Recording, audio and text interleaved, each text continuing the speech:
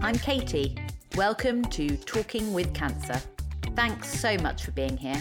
I started the podcast back in February 2022 when I was diagnosed with a rare type of thyroid cancer called hobnail. And it was a way to keep my close friends and family up to date with my diagnosis and treatment. And that's evolved into what is now season 3, where each week it's me plus a guest discussing all things about cancer. I hope you enjoy this week's episode. Hello, listeners. Good morning. I've got a big grin on my face because somehow I recorded this last week and it didn't record. I sent the file over to the lovely Marianne and there was absolutely no sound on it. So here I am, once again, talking to you for episode 14 of season 3 of Talking with Cancer. Welcome back. I've said this before, we're getting quite close to the end of this season, and next week I'm going to do a wrap up and I'm going to talk about all the episodes and kind of what they've meant to me and what I've learned from them. But today's guest is someone who I worked with about 20 years ago at the beginning of my career, and he was quite early in his career. I don't know if many of you are aware, but my career hat is in entertainment PR. In particular, I have a niche in comedy.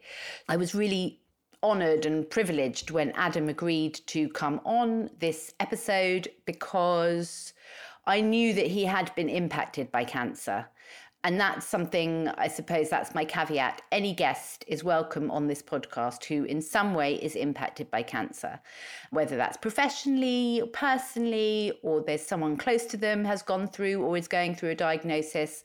And very sadly, Adam lost his father to leukemia quite some years ago.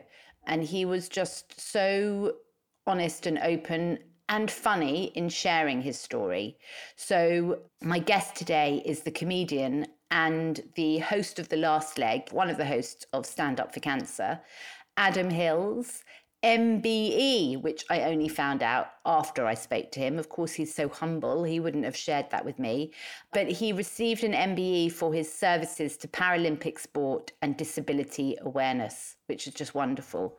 I'm going to play out the interview now and I will chat to you after. I hope you enjoy it.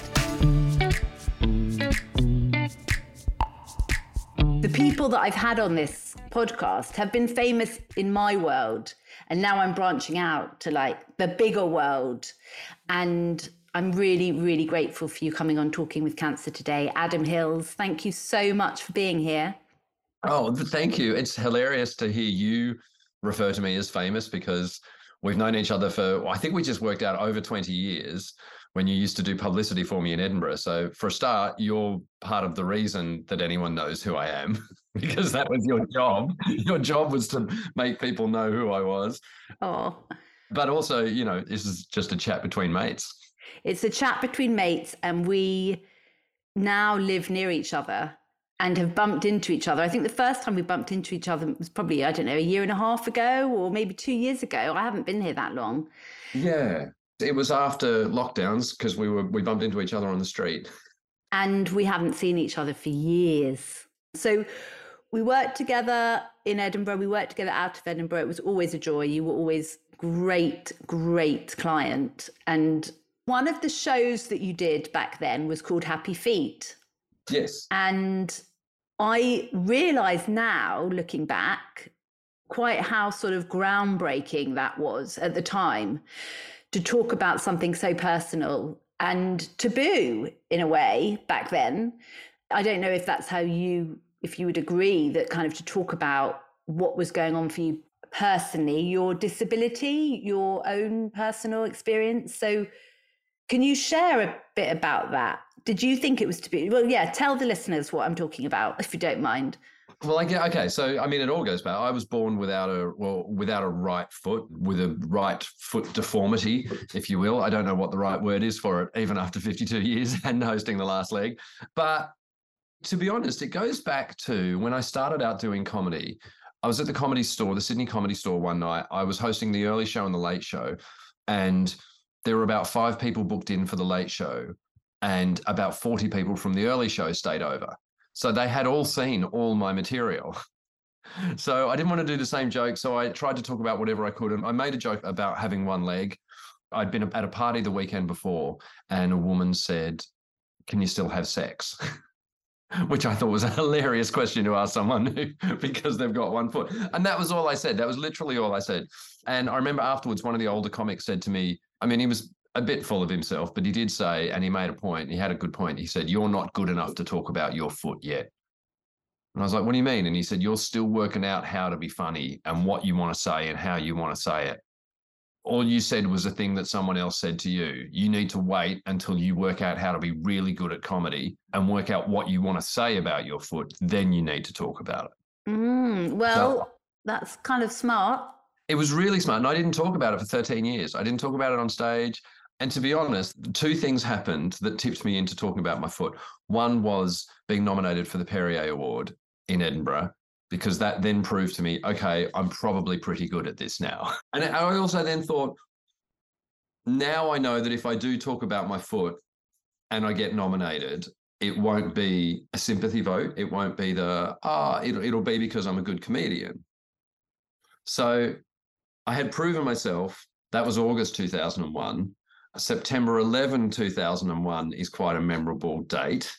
And then for me, 2 days after that, so I was in Birmingham on September 11, 2001, flew out of Birmingham to Dublin, where I was living at the time, literally whilst the World Trade Center was coming down. I was on a flight to Dublin, and then 2 days later had to fly to Paris, and was fully expecting to have to take my prosthetic off when I got on an aircraft, because it set off metal detectors.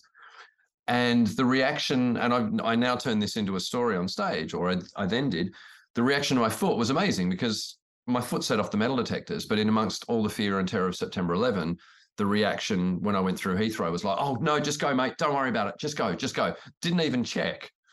And so for me, that then gave me a reason to talk about my foot, because I thought, this is, one of the biggest terror events that we've seen in our lifetime.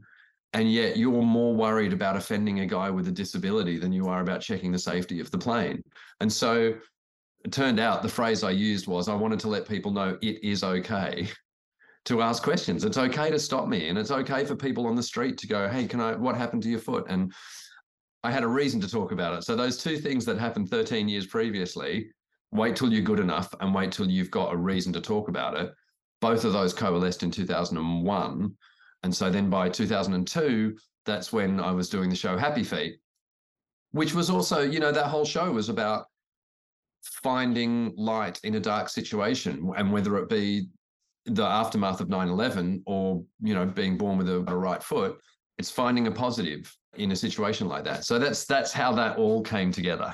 So would you agree with my point that it was quite a taboo thing? I mean, yes, because that's exactly the point you're making. Even at security, it was like, we don't want to deal with this. So it was quite a brave thing, was it? Did you think that at the time, apart from it being brave to be ready to put that in your comedy?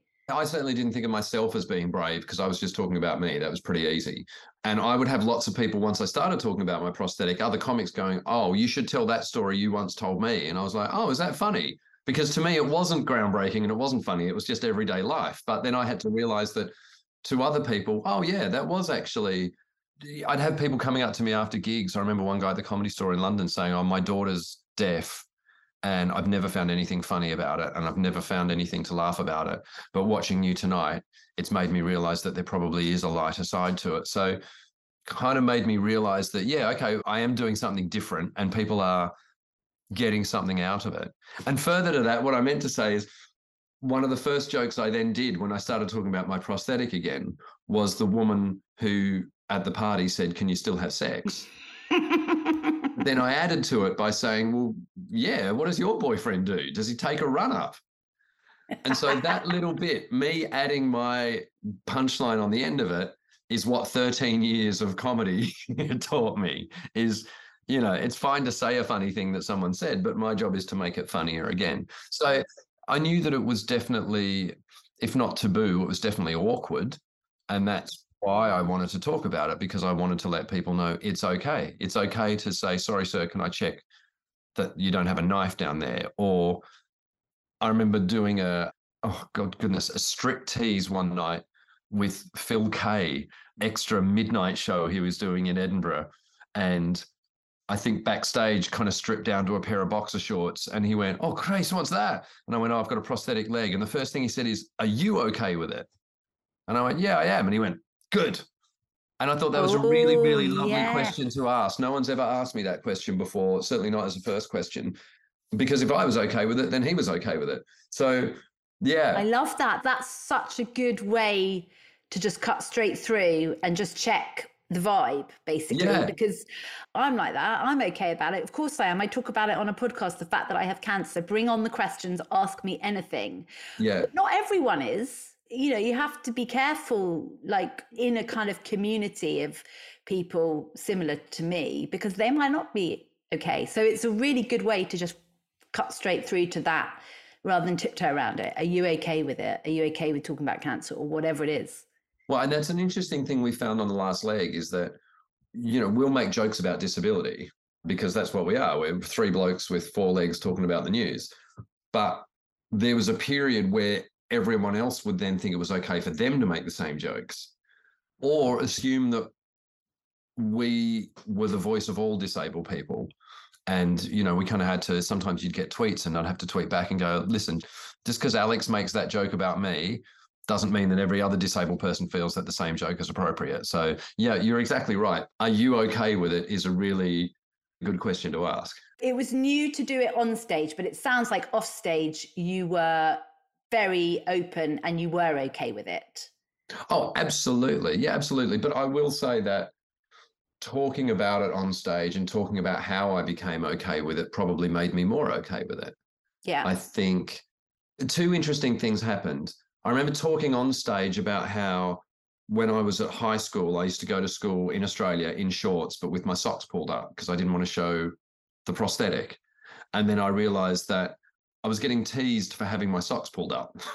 Oh, sweet. Whereas everyone else had their socks rolled down. So then I rolled my socks down, showed off the prosthetic, and was like, two things happened. I stopped being teased because I stopped looking like an idiot.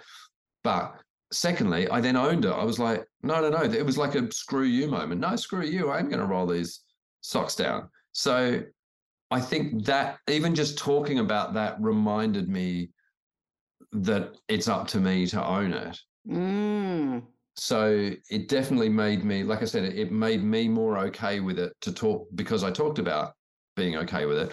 But also what was fascinating was there was always a degree of cynicism about my comedy from people because I was always really positive. That was my whole You were point. the Prozac. What was the Brian Logan quote? Oh, yeah. Probably the Prozac of comedy or something like that. Something like that, yeah. So, yeah, I was always relentlessly positive on stage. And there was always a bit of, maybe cynicism, maybe people thinking there must be more to that guy, or there must be a dark side, or, there must be a reason. He can't be like that. When people found out about my foot, it was like they went, "Oh, okay, now it makes sense. Now it makes sense." It was like, you can't just be a positive person in life. There must be a reason. And I think people kind of looked at me and went, "Oh, he's born with one foot. Oh, okay, so that's made him positive. Okay, right. I guess that makes sense." It was really interesting. It was fascinating. Yeah. I asked this question because I want to get a sense of, like, I guess what your upbringing and family life was like with, I don't want to call the fact that you were born with one foot an illness. I don't mean to refer to it in that way, but do you think that the way that you dealt with it and approached it was something that you kind of learned from your family and your parents? Was that the way things were at home or not? I think so. I think my mum always tells me that when I was young, when I started to walk, my parents were told that I'd never walk. So, and then they found a different specialist who went, "That specialist is terrible. Of course he will." But they were told, if he falls over, let him pick himself up like every other kid.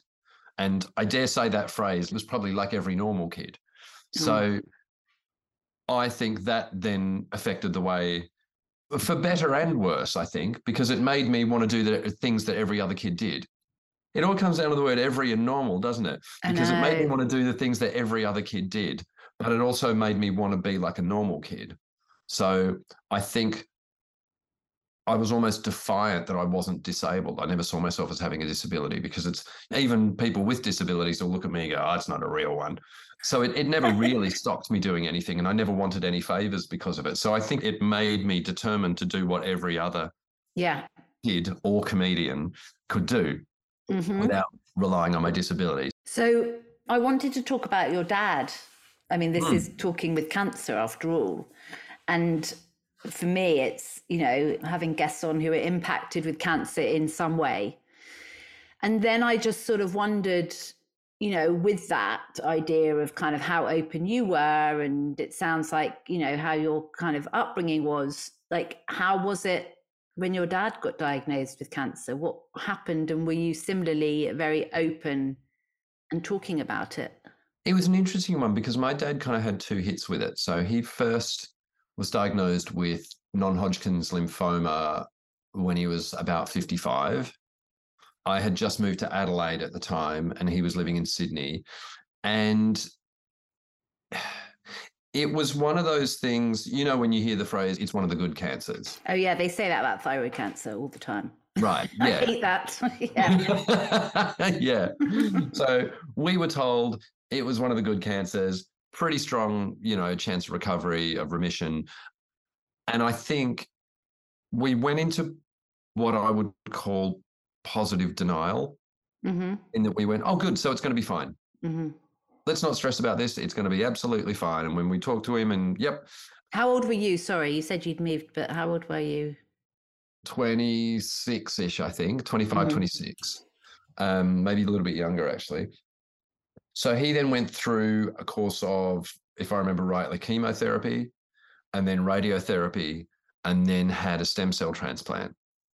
So it wasn't as straightforward. And looking back on it now, we now realize it was quite heavy. Yeah. He was interesting. I remember him being in hospital when he had, I think it was the chemo, and he had to be in there for a while. And, you kind of talk about things like, okay, well, if your hair's going to fall out, I'm going to shave my head as well. And he was like, no, I don't want any of that. And we went, okay, well, let's at least make your hospital room look a bit more hospitable. Let's bring in some posters. And I can't remember how long he was in there. Maybe it was just a week, maybe it was 2. And he was like, no, don't want that. He was really kind of like, just get this over and done with. And did you respect that? Were you okay with that? Absolutely. And there were some really hard times, especially with, I know the stem cell transplant really knocked him around. And I remember being in hospital, and I think my mum had the flu, so she wasn't allowed near him because his immune system was so low. And so I remember just giving him a hug and him just sobbing in my arms. And that's that's the first time. Of course, it's the only time I think my dad had ever sobbed, while I held him. So I knew how hard it all was that he was going through it. But again, we were like, positive, you'll be fine, you'll get through this. And he had some really dark moments.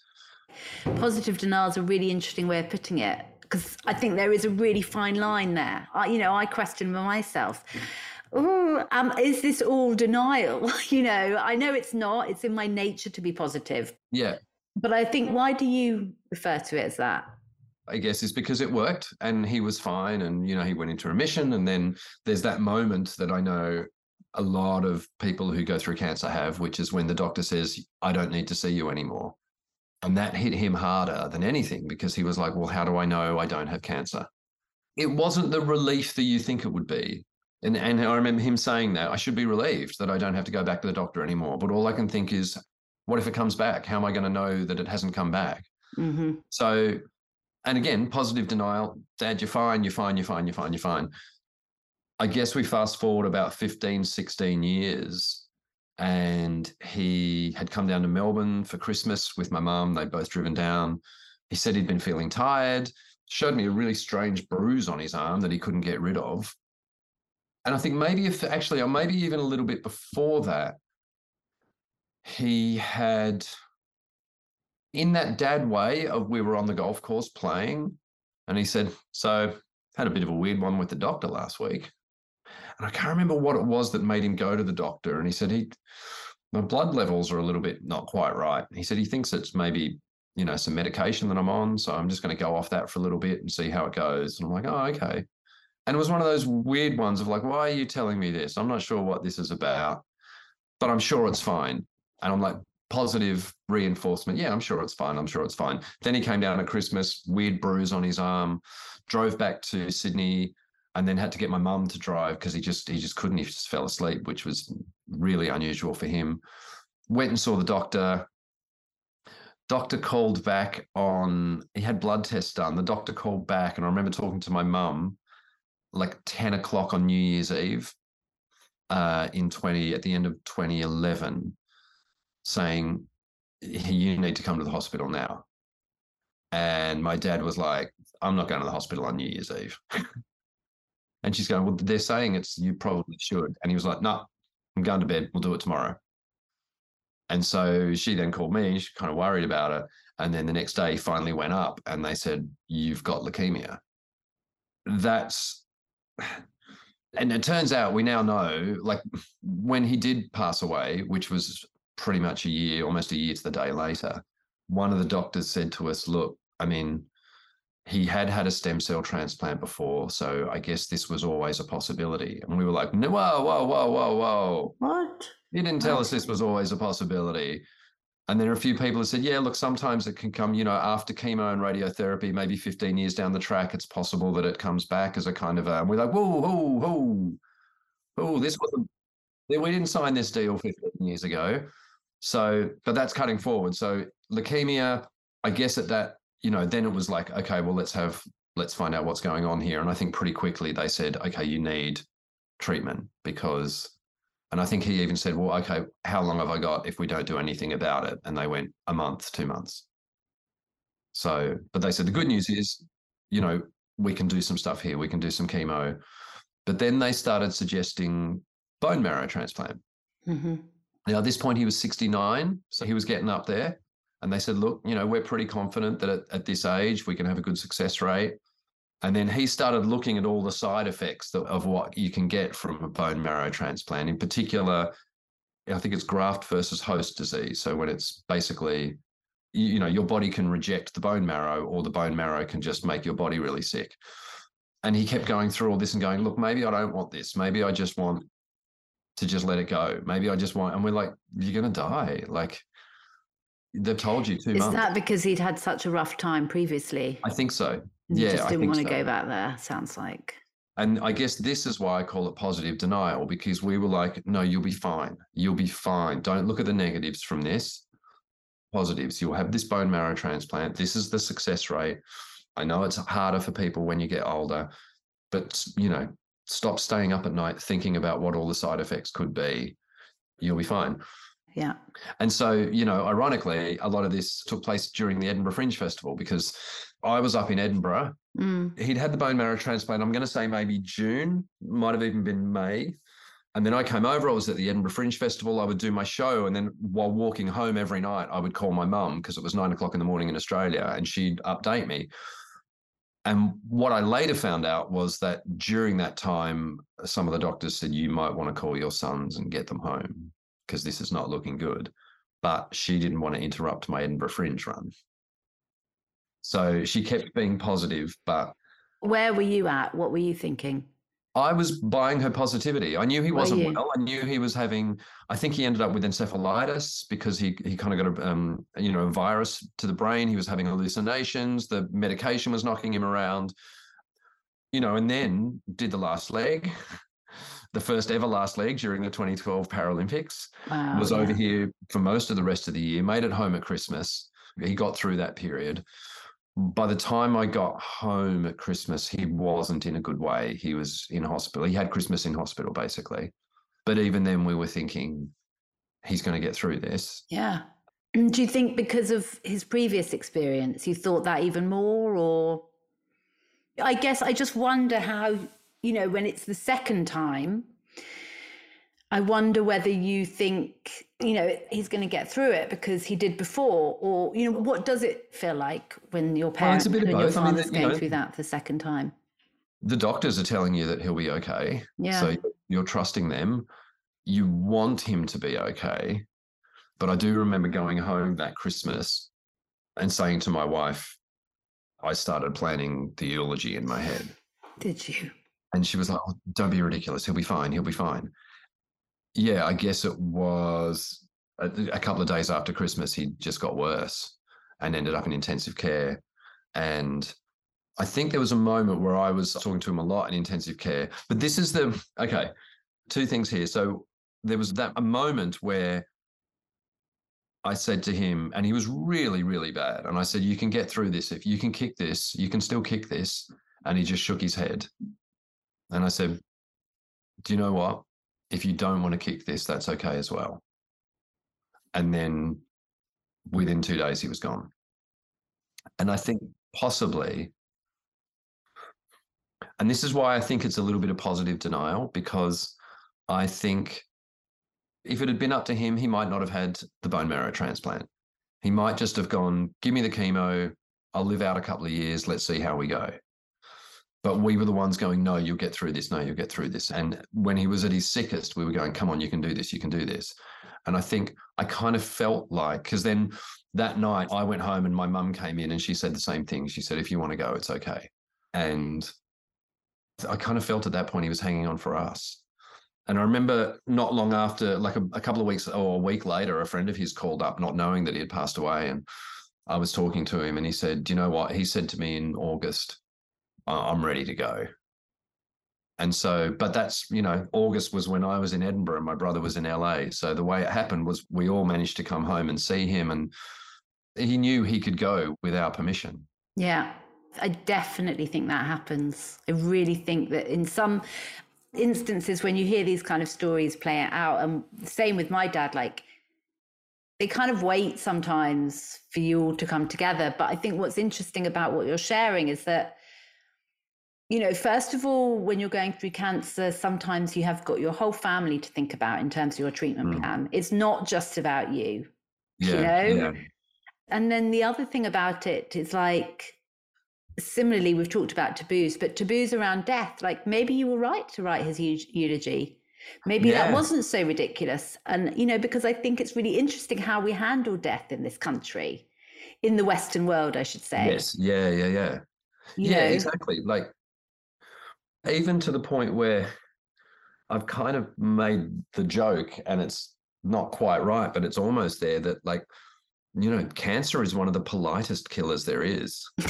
It's almost like the equivalent of the IRA ringing ahead and telling you there's a bomb in a building, because it's not what we want, but it does give you time. I mean, cancer does trigger the idea of death sentence. Now, it's not the case in many, many, many cases. It's not the outcome, and more so now. And I'm learning that even more with treatments. And that's one other thing I'd be interested, like if it was now, how different would it be? That's what I wonder with my dad. Yeah, it makes you think about this stuff. You have to think about this stuff.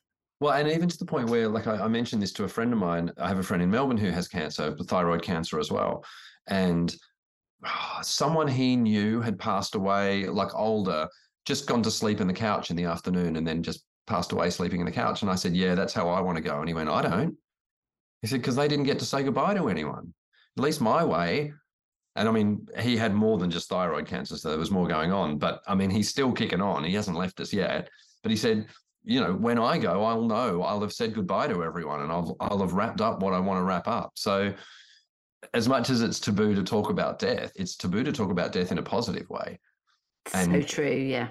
Because we're all gonna die. Exactly. That's what I say. I'm no different to everybody else. It's just that I've had to think about it more, and I have to think about it, on a day, not day to day, but like it's a subject I think about and I talk about with my husband, and I talk about it on the podcast. And you're right. We don't talk about death and dying. But I think there's something interesting with parents and how parents would talk to their children, however old, and vice versa. I mean, it's very difficult talking to my mum about death, but, I think, I just wonder whether it would, for me, whether it would be different now. But it sounds like you had a pretty profound conversation with your dad. Yeah, absolutely. There's a Buddhist prayer that I once read that I often repeat to myself, and the end of it is, may I die a good and peaceful death, and in the triumph of my death, may I be able to benefit all other beings, living or dead. Like, what a way of the triumph of your death. What a great phrase to use. And that knows no age. You know, you can have a triumphant death at 32, more so than 92, depending on what your life was. So a triumphant life and a triumphant death going hand in hand, I think, is wonderful. But what's also interesting about my dad this second time around, not just that profound conversation that we had, but the second time around we had more fun with it, if that makes sense. And he was more open to having a bit more fun with it. So, for example, he decided he was going to get a shirt made up that said, "I kicked cancer in the dick." And I can't remember whether I started saying it. I mean, I was good friends with Hannah Gadsby at the time, and kick it in the dick was often a phrase we would say to each other before going on stage to do gigs. So it's possible that she started it or I started it with my dad. And then every time I'd see him, I'd say, all right, you know, like if I was taking him to a radiotherapy session or something, I'd say, okay, well, you know what you got to do now? Go and kick it in the dick. Kick cancer in the dick. And then we ended up with a kick cancer in the dick dance. We do a little dance to each other, even in hospitals. Love that. We had a thing, our whole family had a thing that we would always do, which is based on a scene from a Mel Brooks movie, which is, there's a town hall meeting and then someone says, let's end the meeting on a high note. And then everyone goes, it's the dumbest joke. But my family and I would do that. Every time I saw my mum and my dad, right, end on a high note, and we'd do it.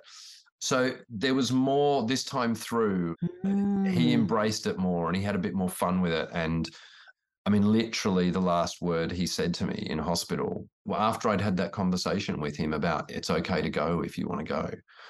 And I went, right, look, I'm going to go home now. Mum's coming in this afternoon.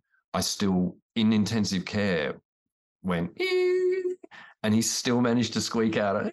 And I think that's brilliant. You know, technically that's the last thing he said to me. So the fact that he did end, or we ended our, you know, everything on a high note. And then, you know, even the day he died, and this is ridiculous to say, was like, it was a beautiful day. It was a Sunday. They'd put him up into a room that had views over Sydney. His brother was there, my mum, myself. We all came and said our goodbyes. You know, his dad's still alive now. So my granddad's 104. Wow. So he had to go through all of that. And, you know, I got to say to my dad, look, you know, my brother, Brad, he's at home with Pa. We're going to look after him. We sat, we read the papers, we told stories. I mean, he didn't read the paper. He was just lying there. Every now and then he'd open his eyes. And even to the point where I remember when I had an alone moment with him, I just said, I'm sorry I missed so many of your birthdays, because his birthday always fell during the Edinburgh Fringe Festival. And I remember him just opening his eyes and glaring at me. And I'm pretty sure that glare meant, I worked for Qantas when you were a kid. I missed most of your birthdays. Don't give me that shit. I was like, okay, sorry, I take that back. We got to say everything that we wanted to say. We had, even that I love that it was a Sunday and we were reading the papers, which is what we used to do as kids. And then, you know, I was holding his hand when he passed away. And it was awful and it was beautiful. And it was, you know, again, there's a Buddhist tradition that the highest honor someone can pay you in life is to let you be there when they pass away, because that is the biggest thing that will happen to you in your life is your own death. And to share that with another person, that vulnerable moment, is the highest of honors you can pay someone. So, you know, I felt honored that my dad let me be there for that moment, and kind of lucky that I was there for that moment. So, you know, as tough as cancer was as a disease, and unexpected and ruthless and kind of non-discriminatory as to who it decides to target, it gave us that moment. And this is a guy that worked for Qantas. He could have gone down in a plane crash at any time and we wouldn't have got to have had moments like that. So I think it's like what you said, taking away the taboo about death, but also embracing death. That's even harder. Embracing death as a positive and a thing that can be really beautiful. Yeah. And a triumph, to use that word, in the triumph of my death. I love that Buddhist phrase because it says, in the triumph of my death, may I be able to benefit all other beings, living or dead. There's so much in that. Like, I hope my death helps other people but even people who have already died. Like, I hope my death helps all of them. That is such an amazing. I love that. The two worlds colliding. That's just gorgeous. Yeah. It's podcasts like this, it's conversations like this that chip away at that. I think so. I hope so. I was talking to my friend Deborah on this podcast, and she was there when her mum died of lung cancer. And she said, you know, there was just something, like you said, something so beautiful about being there, present in the room, holding her hand. And I wonder how that changes the grief experience.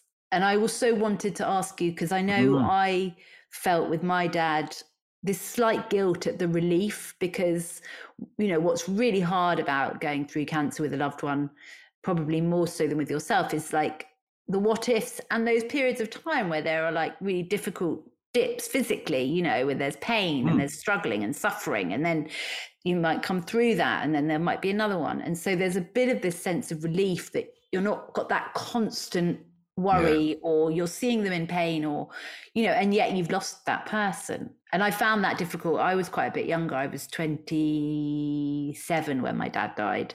And he'd had pancreatic cancer for 3 years, and we sort of knew it was terminal. So we were also kind of waiting for that. So I don't know, can you share a little bit about the grief and that experience?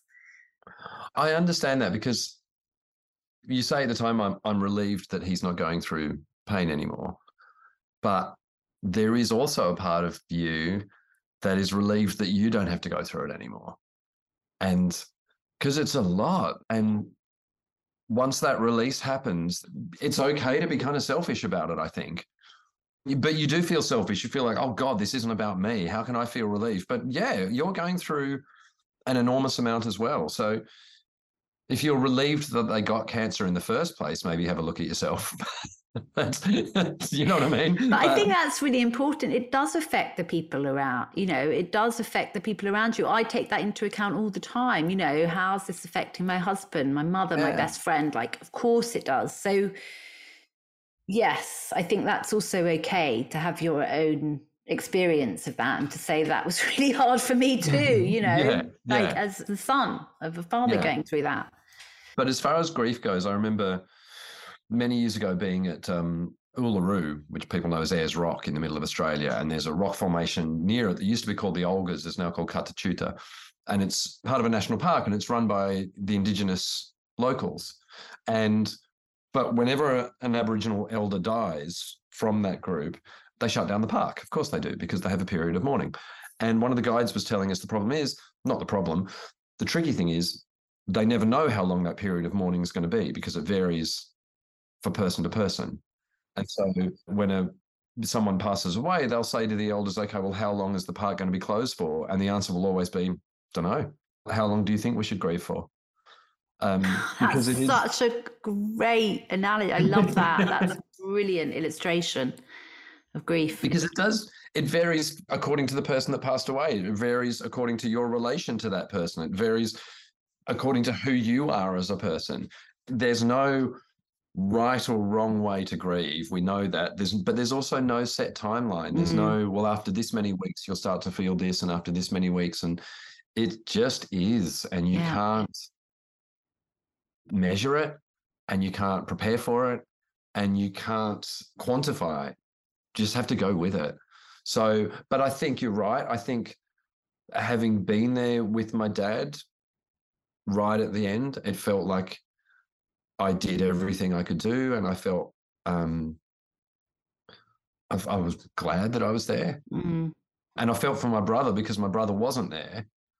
But I've told him, and I hope he knows in his soul, that by being at home with my grandfather, it let my dad go. It allowed him to go, and it allowed him to go knowing that his dad was being looked after. So I think, I might be wrong, but I think the grieving process is probably helped by being there. Interesting. Yeah, I wonder that. Just in the sense that you've really witnessed the passing of from life into death, maybe. I don't know though, because I've never been there by anyone's side when they've died. You know, maybe that's what a funeral is kind of marking the fact that this person has gone from life into death. And maybe that's what an open casket does. It just allows people, because otherwise you're like, well, this person's just not in my life anymore. They could be anywhere. Like for years, I think, and my mum felt the same way, because my dad spent so much time working for Qantas, just felt like he was away. Yeah, that's the kind of surreal element of it, isn't it? It's, you can't quite, yeah, if you haven't, but you're saying if you've been there, you've seen it, you know, definitely it happened. I'm not saying, Yeah. And again, maybe that's why we have funerals, as much for us as to send the person off, to remind ourselves, yes, that person has officially gone. And, you know, you need to close that chapter in your mind a little bit. Yeah. And I think what you say is so true, because I think grief changes over time as well. You know, like you can go, I found I can go through periods where like I really miss my dad, you know, and it's been 17 years or something. So that's also really, really surprising. The other thing that Deborah mentioned is this idea of complex grief, and the idea that in certain cases, you know, actually there's like many layers to what that grief is. And depending on the relationship with that person when they're alive, you know, it could have been really complicated and really complex, and that can then appear in the grief. And, you know, she also said to me that like, she believes the relationship with her mother is still carrying on even after her mother's died. And I thought that was really interesting. I had never thought about that before. It's an interesting concept. Yeah, I mean, often I'll do things, occasionally I'll do things and I'll think, oh, I'd love, you know, I wish my dad was here. And then I think, oh, I might tell him what, and I imagine myself telling him, and I kind of get halfway through it and then think, he knows, he's here. Like he's probably part of the reason that this is happening. He's with me the whole way. So I kind of feel like he's probably with me more now than he was when he was alive. Yeah. And, you know, if you want to go down that's what a lot of people believe death is that, you know, suddenly you're one with the universe. You can be anywhere at any time, and you can be everywhere all the time. So, yeah, I feel like him passing away just meant he became more a part of me again, which he always was, because he's my dad. Like genetically, he's a part of me. Yeah. But it's almost like he just went back to being a part of me again. I know exactly what you mean. That makes total sense. That's so kind of you to share your story so openly and honestly. I feel quite moved by it, but, you know, it's also bringing up stuff for me about my dad. And yeah, it's really lovely. You've made some really lovely points, and I'm on the same page about talking openly, obviously, about about things that are seen to be taboo, you know. I know like Stand Up to Cancer features quite a lot in your career. Just to explain a bit about how you got involved and why you got involved and what they do actually would be great. After The Last Leg finished in 2012, Channel 4 weren't quite sure what to do with The Last Leg because we were a Paralympics show. But Stand Up to Cancer was on that year. So they asked Josh and Alex and I to sit together on a couch in an afternoon and ask each other some is it okays. And I honestly can't remember what we came up with, but it was, is it okay, you know, to not give to Stand Up to Cancer or whatever? We kind of sat on a couch, made a few jokes about it, tried to make some good points, but we also just made each other laugh for like 20 minutes, really. And the chemistry was really there. And we went out to lunch afterwards and I said to them, look, you know, Channel 4 want to keep us on as a regular thing. And I said, look, I think when the cameras go on us, something really special happens. And that just proved that we don't only have to talk about Paralympics. We just talked about cancer for 15, 20 minutes and we made it funny, but we also made it good and made it worthy. And I said, you know, there's only one other TV show I've done where I've had this chemistry with people. And that was a show in Australia that I hosted called Spicks and Specks. And that ran for 7 years and we did 300 episodes. I said, so I think we might be onto a thing here. And so from that, you know, we then said to the channel, yeah, okay, let's give this a crack.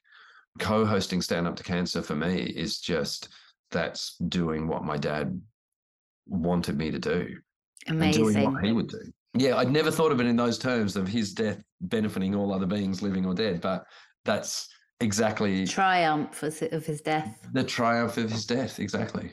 That's wonderful.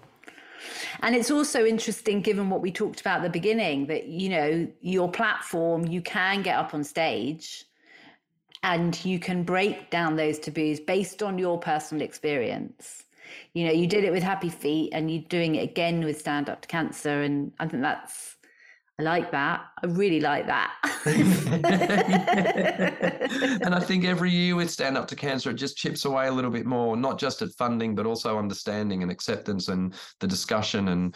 And you know, like I said, this podcast is benefiting all other beings, living or dead. When my dad, and I ended up talking about this on stage. I ended up turning this into a stage show because much like Happy Feet, I remember there was one of my dad's friends was talking to me and he said, look, you know, I guess this must be really hard for you as a comedian and you probably won't want to be funny for a while, but I'm sure it'll come back. And I remember thinking, no, this has made me more convinced that I need to be funny, partly because I want to talk about this. But I remember there being a moment where the specialist who was looking after my dad from the get-go, who said, look, you know, these are the chances and we'll give you this bone marrow transplant and I think it'll all work and blah, blah, blah, blah, blah. And I remember seeing him in intensive care when my dad was at his worst. And he just shook his head and kind of went, there's nothing more we can do. And I remember thinking, I can still make him laugh. He can still hear and he still made the high note to me. And, you know, as a comedian, you always think, I probably should have done a proper job. But at that specific moment, the guy standing in front of me who trained as a specialist in this field couldn't do anything for my dad, whereas I could. I could still make him laugh or smile in his last moments. Weirdly, that made me more convinced that I can't lengthen someone's life, but I can improve the quality of it, whether that's in a one-on-one conversation or whether that's on stage for an hour or whether that's from doing a TV show or turning up in Twickenham to do a charity gig. Yeah, that's amazing. And it's about that thing of like what in one's job, what everyone wants is to feel valued, but in the sense like your value is really quite huge, you know, it's hugely impactful. Yeah. And I think, and this kind of goes back to what we were talking about before, when you measure life in number of years lived, I think that's doing life a disservice. You know, and I guess that's why I say the positive denial. We were trying to increase the amount of days that my dad spent on the planet, whereas maybe what he was trying to say to us was, I don't care about the number of days, I care about the quality of days. Quality, big time. I totally get that. And I think that's absolutely right. You can die at 40 and have had a triumphant life. Mm-hmm. And that comes into the whole taboo around death, is that all we want to do in this Western world is like extend life as long as possible. But, you know, what's the quality of it? Come on, let's look at that. Yes. Yeah, exactly. And so I guess then I remember talking to my daughter about it and again, talking about this on stage and saying, look, you know, because she was then saying, well, am I going to die one day? And are you going to die, Daddy? And I remember saying, yeah, we're all going to die. So let's just make sure we have as much fun as possible while we're here. You make me laugh, I'll make you laugh. I love that. Kind of what it's really what it's about. Yes, definitely. It can sound cheesy. And do you know what? That's one of those things where, like I was saying about my foot, without having gone through the loss of a loved one, whether it's through cancer or illness or whatever else, if you say it's about quality, it's about making the most of every moment, people write you off. You go, yeah, wait till you face some hardship. But when you've held your dad's hand as he's passed away and you've made him laugh in that last moment when the doctors have walked away because there's nothing more that they can do, then you realize that, yeah, that one extra laugh really actually does mean a lot. And that one lovely moment of a Sunday does mean a lot. So, yeah, that's when the phrase make the most of every moment is you realize how profound that statement is. Definitely. I know, because I sometimes feel a bit cliche using it myself, but it's so true, you know? Yeah. It's so true. It's a cliche for a reason, because... Yeah. What was the show called that you did about your dad? That was called Clown Heart, which weirdly enough, I think Channel 4 are showing on maybe the 23rd of December this year. Are they? I think they've just... Well, then people can go back to it, because when we put this out, it will have been on, but people can find it on Channel 4. Clown Heart. Because that's what I said to my daughter. I'm assuming it'll be up on all four, because I'd said to my daughter, so you be a clown heart and I'll be a clown heart and we'll just make each other laugh. Clown Heart. I love that. That's beautiful. And in fact, that particular show ended up with a guy on stage who has cancer, has thyroid cancer, but he also then had multiple lymphomas, I think, and his way of embracing life was to do something called Naked Tuesday, where he would get nude and post a photo on his Facebook page, and often imitating other photos. So I got him involved in a TV show that I did where we got nude. And then I ended up writing a song called In Your Face Cancer. And that's how we ended every show, is him and I doing a striptease while singing In Your Face Cancer. And so that's what Clown Heart is. I love that. How do I find can I find In Your Face Cancer? I've got to play it on this. Must be able to find it. I'll try and find a copy and send it to you. I'm sure. We're definitely going to play that. Oh, you are just an absolute joy. Thank you so much. I've loved chatting to you. It's the most bizarre turn of events. We'd never have predicted it, but isn't life wonderful? It is. And as I mentioned to you at the very beginning, the most bizarre turn of events is because we live in the same suburb, I probably could have just walked over and we could have recorded this at your house, except that you don't have recording equipment. No idea. We're about 3 blocks away from each other. Well, I'll see you on the street soon. Absolutely. Bump into you. Let's organise it next time and turn it into a coffee. I'd love to. I'd really love that. Thanks so much, Adam. Lots of love. In your big fat face. Breast cancer, you're getting on my tits. Bowel cancer, you're giving me the shits. Melanoma, you're under my skin. Prostate cancer, I ain't gonna let you in. In Your Face Cancer. I love that. Isn't that brilliant that he wrote a song all about standing up to cancer in a way? Thank you so much for being my guest this week, Adam. It was just so lovely to speak to you. And, you know, what I thought was really interesting was when you talk about kind of not thinking it's brave to talk about yourself. That's easy. That really chimed with me because I am often told that I'm brave. And actually, I say that to other people who share their story. When in actual fact, what I feel is the same as you. Like, talking about myself isn't brave. It's kind of easy. And I thought that was really interesting. That's given me a whole different perspective on sharing my story. I think also, you know, talking about the triumph of death. I love that idea that we can leave so much behind and we can leave such a strong legacy. And I think that's something that I think about a lot, actually. And, you know, sharing kind of what it was like to say goodbye to your dad and the different kind of stages of grief and, you know, sort of being there as a son for your father. And obviously, as I talked about, I can relate a lot to what it's like to lose a father to cancer, to terminal cancer. So, yeah, that was just a really positive chat overall and a reminder of, I don't know, just kind of looking at the funny things, the jolly things, the positive things. On that note, last week I shared with you the fact that there has been some progression in the cancer that I have, and it's time to switch treatments. And it's been a really difficult few weeks, actually, since I got that news, because I'm going into the unknown, and I've been so informed about the ROS1 gene, which is the mutating gene that turned on my cancer, and how to treat that gene and how to kind of starve that gene and then in turn sort of starve and shrink the cancer. Now we're switching focus.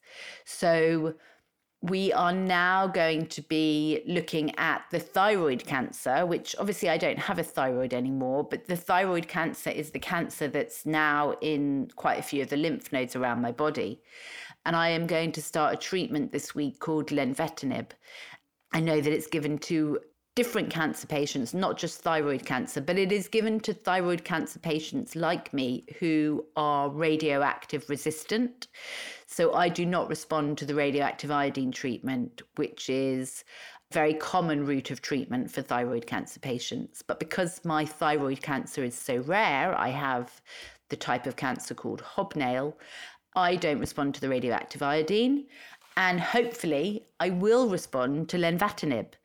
So I have 3 days. I thought it was going to be longer, but 3 days where I'm going to be on no treatment at all. And then I go in to have tests and a biopsy and an appointment with my oncologist, Dr. Kate Newbold, to basically discuss the new treatment and come home with it. I have not been great at resisting Google and Facebook groups to try and find out how other people have experienced being on lenvatinib. But actually, the kind of most effective conversation that I had was with my lovely clinical nurse specialist, my CNS. And she said to me, look, we have lots of patients on lenvatinib and we see a lot of really good results with that. So yeah, it's interesting kind of facing these two paths, if you like. One where the treatment's going to work and it's going to work for a really long time and it's going to have minimal side effects and everything's going to be brilliant. And I've said it on here before, like I may look back on what I thought was a great experience on entrectinib, which is the treatment I've been taking up till now. And I may think, God, I thought that that was a good treatment and effective and minimal side effects. And in fact, I will be on a new treatment at that time and I will think it's even better. I've got that outlook. And then, of course, I've got the outlook that I don't really want to think about. I almost don't even want a voice because I feel like if I put a voice to that thought, it will give it some energy. But you can imagine what that path is, right? It not working, the side effects being too bad for me to tolerate, lots of fears that come up around that.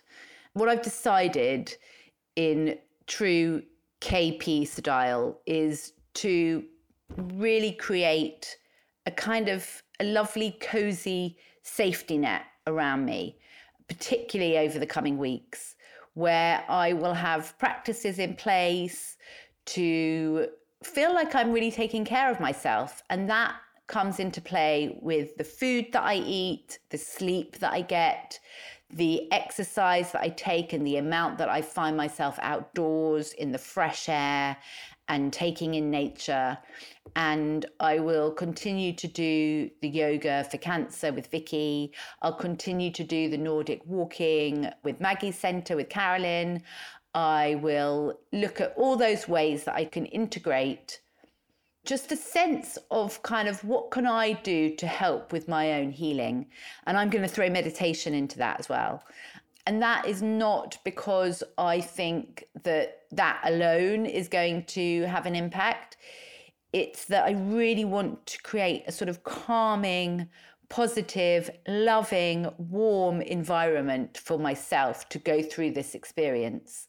For me, I feel like that will help to carry me through and will make me feel that I have all the tools and the resource that I need to have a better experience of what's to come. So that's kind of what I am thinking about doing. And yeah, I will keep you guys posted on how things are unfolding for me. Of course, next week, I'll give you an update of where I am. And as ever, I'm on Instagram to share my story. And you can follow me on talking_with-cancer. Please do get in touch. I love hearing from my listeners. My email is hello@talkingwithcancer.com. And if you've enjoyed listening, I would really appreciate that you go to the rate and review and you click follow as well so that we can get more subscribers and more people can find the podcast. Thanks so much for joining me today. I really hope you enjoyed the chat with Adam as much as I did, and I will see you next week.